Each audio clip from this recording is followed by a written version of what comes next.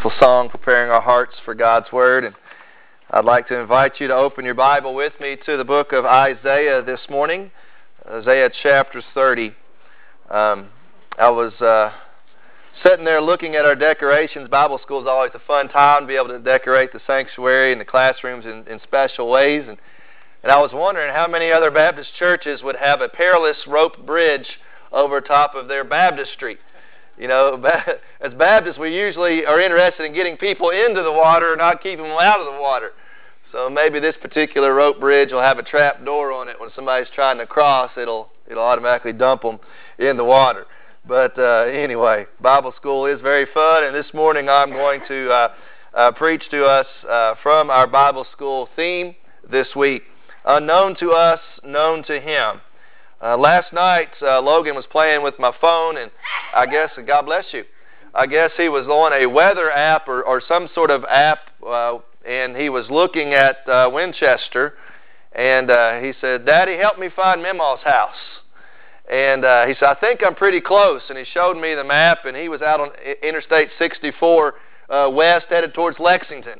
And I said, "Son, you're nowhere close." And so I said, "Here, let me show you." And so I took him through the map back to the bypass and on down, and finally found out where Mima's house was at. But as I thought about that, I came to understand you cannot arrive at your desired destination if you don't know where you're going. If you don't know how to get there, then how are you ever going to get there? And that is the theme of our Vacation Bible School this year, Journey Off the Map. It's an idea, understanding that as we go through life, there are many choices that we need to make, many paths that are set before us. And our goal, our destination for all of us should be to arrive in heaven one day. But not only that, but to live a life and walk the path that God has ordained for us, and the path that God would have us to walk here on earth until we get there, because it's not always about just the destination, it's about the journey in the process. So as we think about negotiating and navigating through this life, we need the right guide to show us which way to go. We must lean upon the Lord's guidance to safely navigate the spiritual jungles of this life. There are ups and downs, and there are twists and turns, and there are pitfalls and valleys and trapdoors in this life. We all know that. And to safely navigate through the jungle of this life, we must lean upon the guidance of our Lord Jesus Christ. I want to invite you to stand with me if you're able to this morning in reverence for the reading of God's holy word. We're in Isaiah chapter 30. I'm going to read verses 18 through 22. And Isaiah writes these words under the inspiration of the Holy Spirit. "Therefore the Lord longs to be gracious to you, and therefore He waits on high to have compassion on you. For the Lord is a God of justice. How blessed are those who long for Him. O people in Zion, inhabitant in Jerusalem, you will weep no longer. He will surely be gracious to you at the sound of your cry. When He hears it, He will answer you. Although the Lord has given you bread of privation and water of oppression, He, your teacher, will no longer hide Himself, but your eyes will behold your teacher. Your ears will hear a word behind you. This is the way, walk in it. Whenever you turn to the right or to the left. And you will defile your graven images overlaid with silver, and your molten images plated with gold. You will scatter them as an impure thing and say to them, be gone." Let's pray together.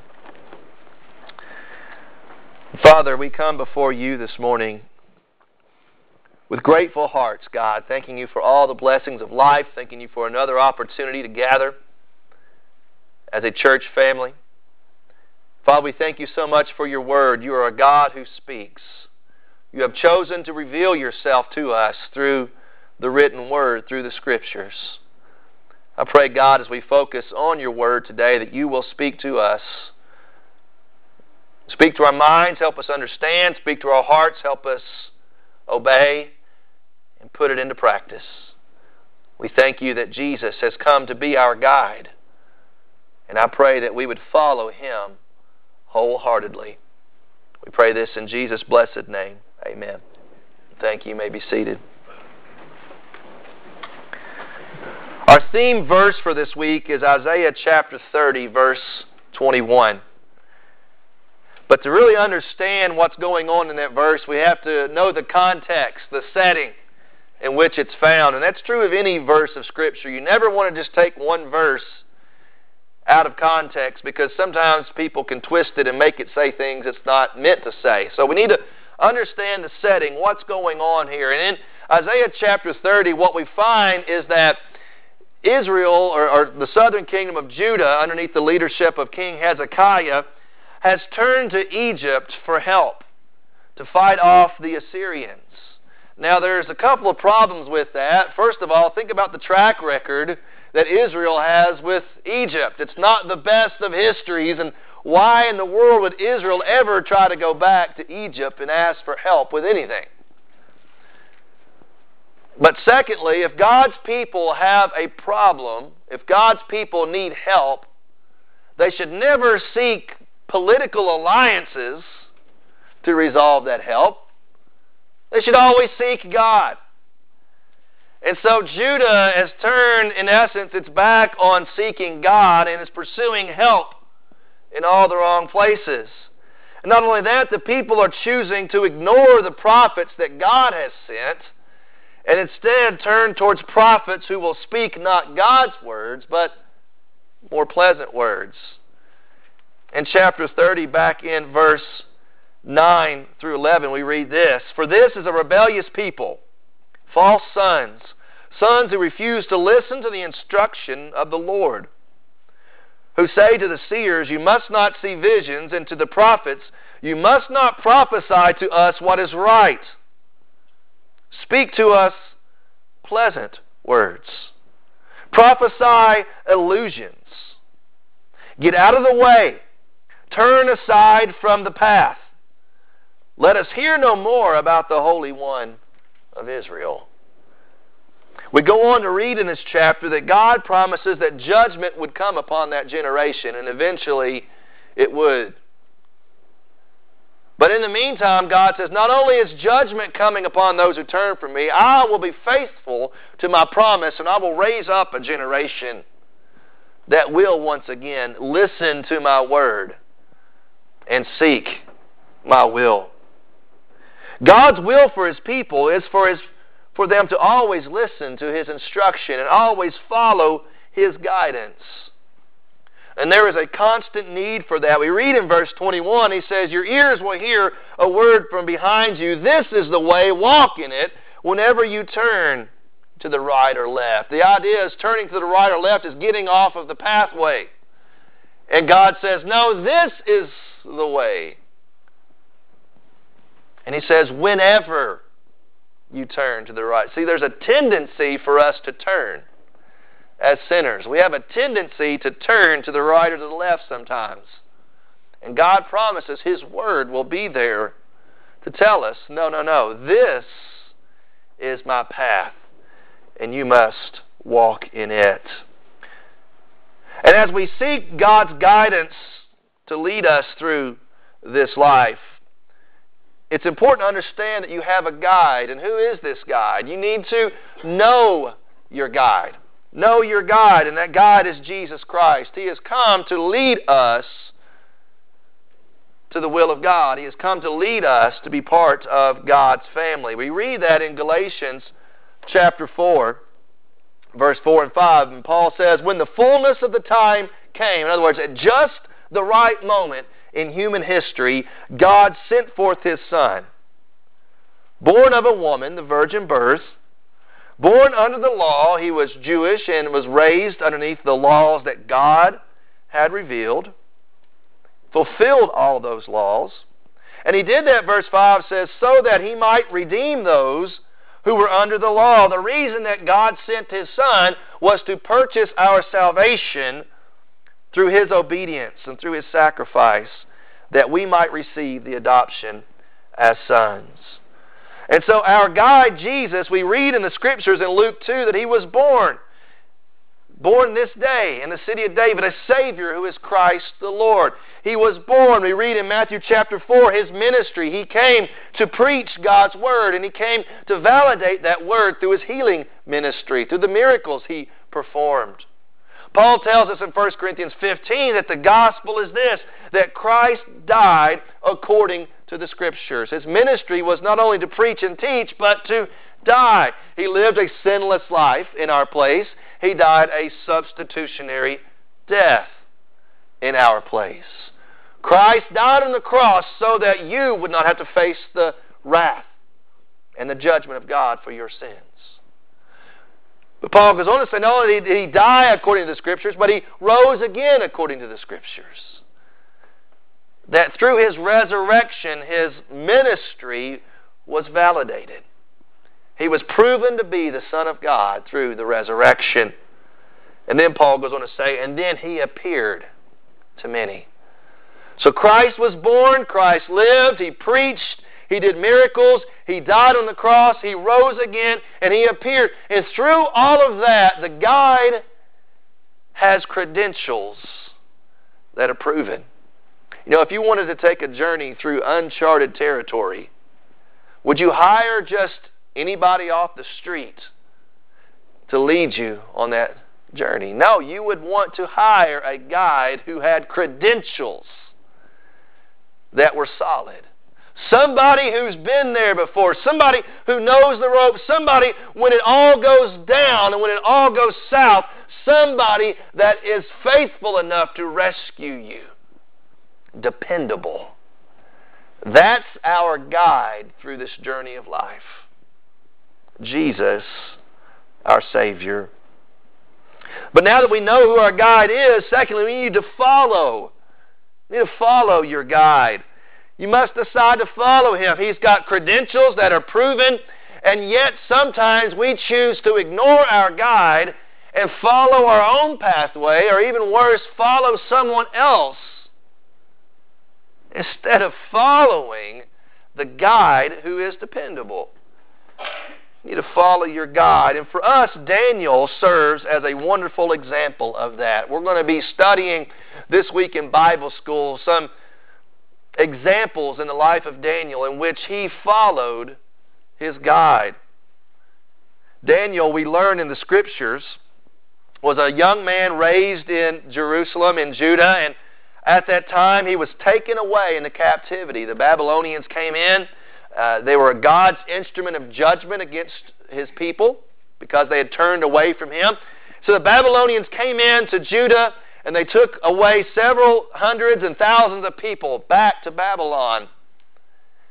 And King Nebuchadnezzar of Babylon chose several of the best and the brightest of the young men of Judah and said, I am going to take them, train them up, and place them in service in my courts. And so to do that, they changed their names, gave them Babylonian names. They changed their clothing. They changed their language and their studies. They also sought to change their diet, what they ate. And for the Jews, that was an issue right there because there was strict dietary laws that God had given them. And not only that, could they only eat things that the Bible, that God's Word says was kosher to eat. There was also the issue of going to a foreign country that worshiped foreign gods, and some of the worship of those gods involved sacrificing certain foods in the name of those false gods. And so Daniel and his friends had to make a decision. Will we compromise our beliefs of what God has said, or will we take a stand?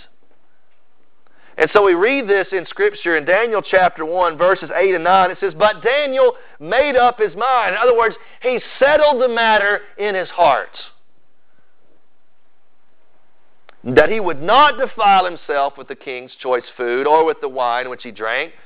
So he sought permission from the commander of the officials that he might not defile himself. Daniel had a firm conviction. I'm going to follow God. God says this is the path.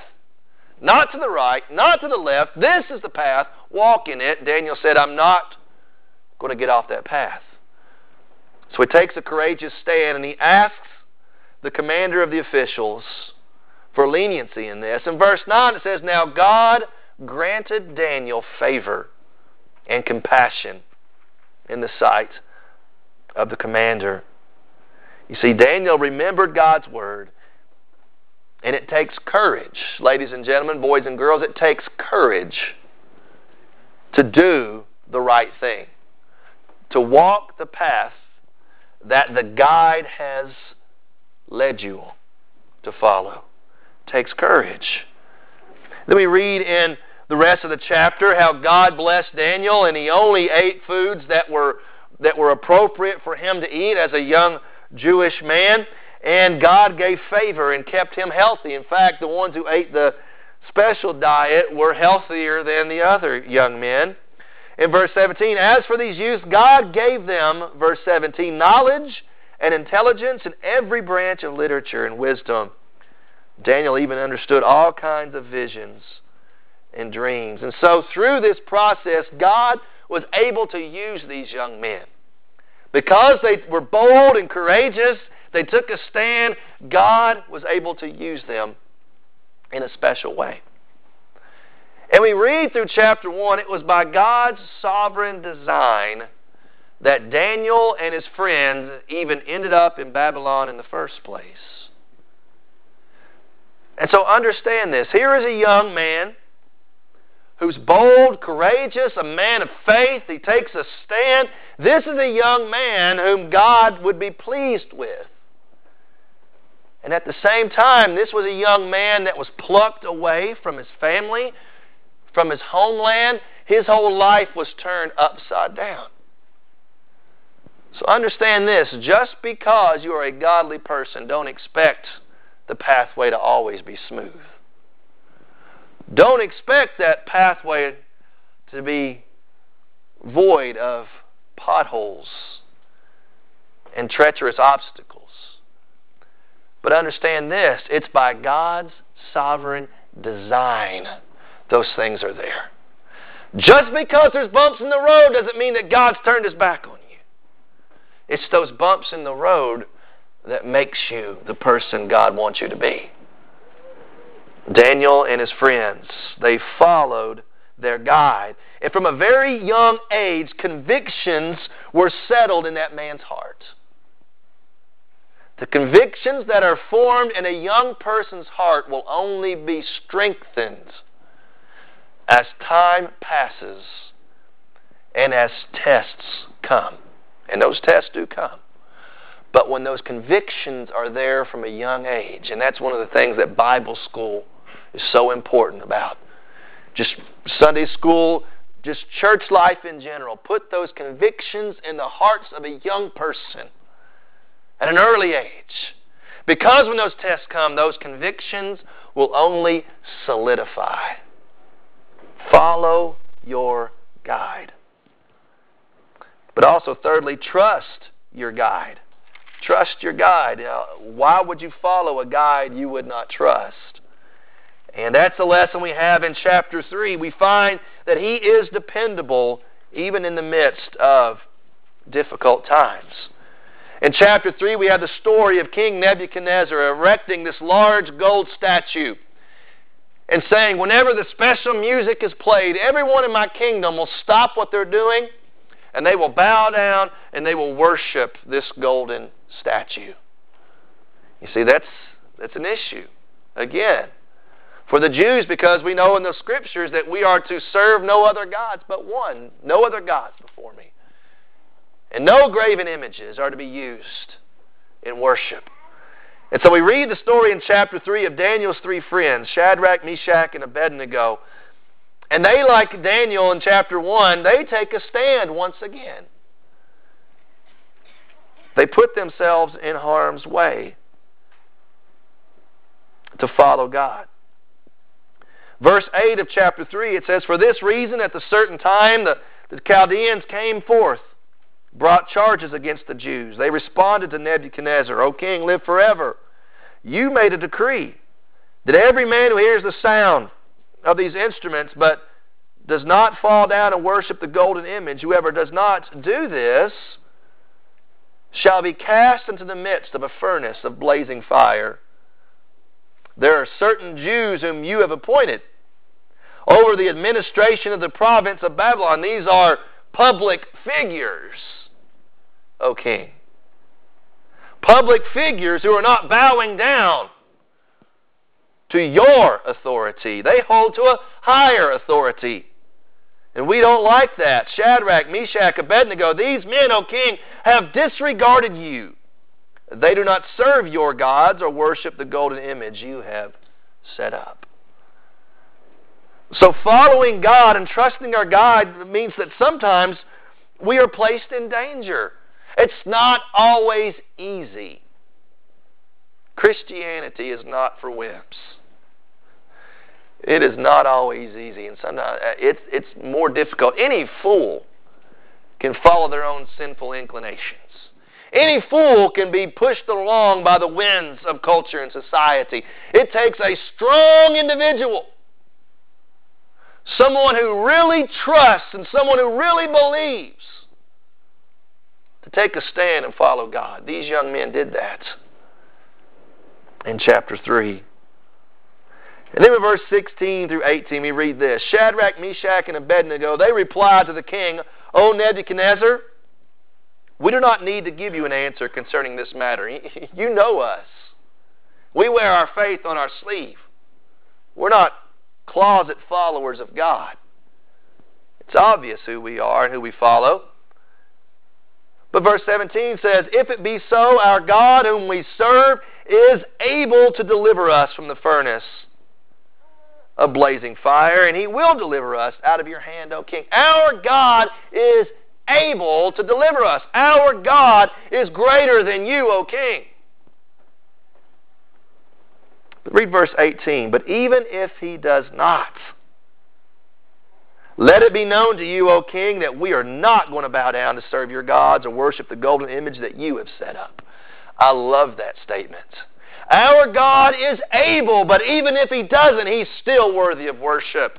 Our God is able, but even if He does not, He's still sovereign. It might be through my death that God is glorified, and if so, so be it.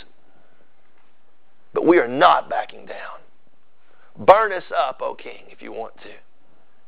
It doesn't matter. Our God is God either way.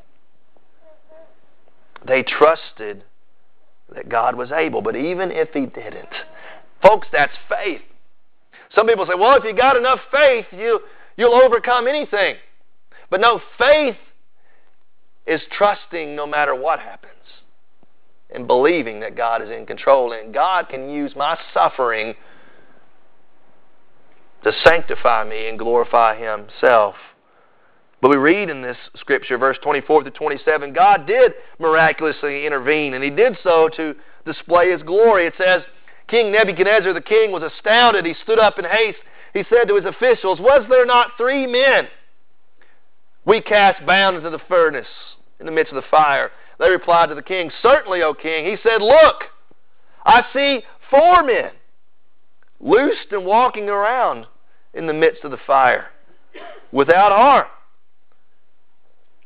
The appearance of the 4th is like the son of the gods. Remember, Nebuchadnezzar was a pagan, a polytheist. He believed in many gods. And he said the 4th person, there's something unique about them. They don't look human. They look supernatural. They look divine. Could it be, and I believe possibly so, it was Jesus Christ Himself. Not just a son of the gods, but the Son of God Himself that appeared to those 3 young men. Set them free from their bounds and preserve them in the midst of the fire. Folks, that's what faith in Jesus will do for you too. Set you free from the binds that hold you, that shackle you, the sin that oppresses you, and He preserves you and saves you from the fire, from the judgment. He says there's a 4th one in that furnace. Then Nebuchadnezzar, verse 26, came near to the door, furnace of blazing fire. He responded, Shadrach, Meshach, Abednego, come out, you servants of the Most High God. and come here. And then they came out. And then all these officials gathered around, and they saw these men, that the fire had no effect on the bodies of these men, nor was the hair of their heads singed, nor were their trousers damaged, nor had the smell of fire even come upon them. And to me, that's amazing. If you've ever spent at least 5 minutes around a bonfire, you come home just stinking of smoke. And here these guys just walked all around inside a blazing furnace. Not even the smell of smoke on them. God's supernatural preservation. You see, they were cast into the fire, and they were not burned up. But I tell you what, these 3 young men, they were consumed. They were consumed with a passion for the glory of God. You see, God's Spirit had already consumed them. They were burned up for the King. It was the King of Kings, you see, that they were on fire for. Not this earthly king. They took a courageous stand. And you can too. Verse 28, it says, Nebuchadnezzar responded, Blessed be the God of Shadrach, Meshach, and Abednego. He sent his angel and delivered his servants who put their trust in him, violating the king's command, yielded up their bodies so not to serve or worship any god except their own. You see, they were willing to render to Caesar what was Caesar's. But more importantly, they rendered to God what was God's. Verse 29, Therefore I decree any people, nation, tongue that speaks anything offensive against their God shall be torn limb from limb, their houses reduced to a rubbish. Inasmuch as there is no other God that is able to deliver in this way. And then the king caused Shadrach, Meshach, and Abednego to prosper in the province of Babylon. You see, when you take a stand for the Lord, through that stand, you can become a powerful witness for God. We have several county clerks in our state that are taking a stand, that are saying to the governor, that are saying to the Supreme Court, we will render to Caesar what is Caesar's, but we're going to render to God what is God's. And you see, these county clerks are being thrown into the fire, so to speak, in the legal and the political realm. And some people say, well, why don't they just quit? Just do your job. You see, well, their job when they came into office was one thing, and now their job has been altered in mid-course. They have to make a decision. Compromise our integrity, compromise our faith, our convictions, or do we take a stand? Maybe we're cast into the furnace, and maybe we lose our jobs. But even so, we will not cave to the whims of the politicians. A wonderful example these 3 young men follow. Trust your guide. Fourthly, stay on track. Stay on track. Once you start on the right path, don't quit. Don't veer off, but stay on track. We read this of Daniel in chapter 6, the story of Daniel in the lion's den. Daniel's told, all of Babylon's told by the king, nobody can bow down and pray to any god except the king. Nobody can pray to any other gods except they pray to King Darius at the time. We read about Daniel in chapter 10. Now Daniel knew the document was signed. He entered his house, windows open towards Jerusalem, and he continued kneeling on his knees 3 times a day, praying and giving thanks before his God as he had been doing previously. You see, Daniel was advanced in years at this point. Daniel could have said, you know what? I've stayed on the path long enough. It's time for me to just hit cruise control and just coast in this thing called life. King said, don't pray for so many weeks. Okay, I'll hold back. You know, God knows my heart. No, Daniel said, it's what I always do. Prayer is so essential to me, it's like breath. I'm not going to stop praying just because some king said stop praying. And I know there's consequences, but you know what? I'll face them. Daniel was prepared to die if need be.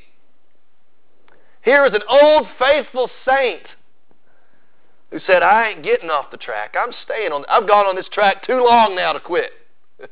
I've stayed on this track too long now to go to the right or the left. I'm going to ride it out. God's will be done. And that's Daniel in this story. They came to the king and said, hey, you said if anybody didn't follow this petition, they're thrown in the lion's den, right? And Darius said, yeah, that's right. And they said, well, Daniel still praying. And the king, who liked Daniel, said, oh no, what have I done? They said, well, king, you signed this law. You can't go back on it. So he said, all right, fine. Throw him in the lion's den. But we read in verse 16, the king spoke to Daniel and said, your God whom you constantly serve will himself to deliver you. You see, the king was already being persuaded by Daniel that there was a God, the real God who was able to deliver. And perhaps he'd even heard the stories that happened to his predecessor Nebuchadnezzar and those three young men. So Daniel was thrown into the lion's den, but we read in the Scripture that God did save him. He sent an angel and closed the mouths of those lions. And Daniel was prepared to die, but God miraculously delivered him. And what that tells me in this story, even if wave after wave of persecution comes, God's people will faithfully stand. Daniel advanced in years and faced many hardships and many difficulties, and yet they kept coming. Don't think, well, if I keep walking with God, eventually it's going to get smoother. Maybe. Maybe not. Daniel, it seems like just time after time after time, faced with difficulties and decisions. Cave or hold to my convictions. You need to stay on track. Even if persecution arises, which, folks, we're living in a time where it's going to arise. You see, we've been lulled into this false understanding of living in this country thinking that political freedom and or religious freedom is the norm. But you look back in the 2,000-year history of Christianity, what we've seen in the last couple of hundred years is the exception to the rule. It's not the norm. In fact, God's people have historically been persecuted brutally. And still around the world, we've been pacified, so to speak, in this nation in the last couple hundred years. And I pray our religious freedom continues, and we're going to fight for that. And use the political means to do that. But even if it all falls apart and persecution continues ramping up, God's people will stay on track. Not because we're somehow strong in and of ourselves, but because we trust in the one who is stronger than anyone. So stay on track. Finally, keep watching. Keep watching. We read in Daniel in the last half of the book, things get kind of weird, we think, from our point of view. Daniel starts seeing these visions and these dreams representing what God is about to do in the immediate future, but also in the end times. And Daniel is reading these things, and he's trying to interpret it, and hearing these things, seeing these visions, and he's writing them down. And the final thing we read of Daniel, instruction to him, is in chapter 12, very last verse of the book. Chapter 12, verse 13. But as for you, go your way to the end. Stay on track till your time is done. Then you will enter into rest. That's great. But also, rise again for your allotted portion at the end of the age. What we read about Jesus, He died according to the Scriptures and He rose again according to the Scriptures. Daniel's told even in the Old Testament, when you follow your guide, you end up in the same place where your guide is going. And not only was Jesus entered into His rest, but Jesus was raised. And so too will you and I. If we know our guide, follow our guide, if we trust our guide, and if we stay on track and we watch, eventually we end up in the same place as our guide. See, God is preparing a place for those who abide in His Word, and He rewards faithfulness. The kings of this earth, they come and go. We read that in the book of Daniel. But the King of Kings, Jesus Christ, reigns forever. And you need to make a decision. What king do you follow? What king do you stand for? Lean upon the Lord's guidance to safely navigate the spiritual jungles of this life. As a pastor, one of the questions I'm frequently asked is, how do I know God's will? How do I know this is God's will? I got a decision, I got a choice to make. How do I know God's will for me? God's will for you is simple. God's will for you is to be glorified through your salvation and your sanctification. That's it. God desires for you to pursue holiness. It's not some esoteric idea that's out there some way where, yes, let me try to tune in here and let me tell you God's will for you. It's this great mystery. It's not. The Scripture says holiness. God's people are to pursue righteousness in their lives. And if you're not pursuing righteousness and holiness, then you're outside the will of God. If you're outside the will of God, then you need to really consider,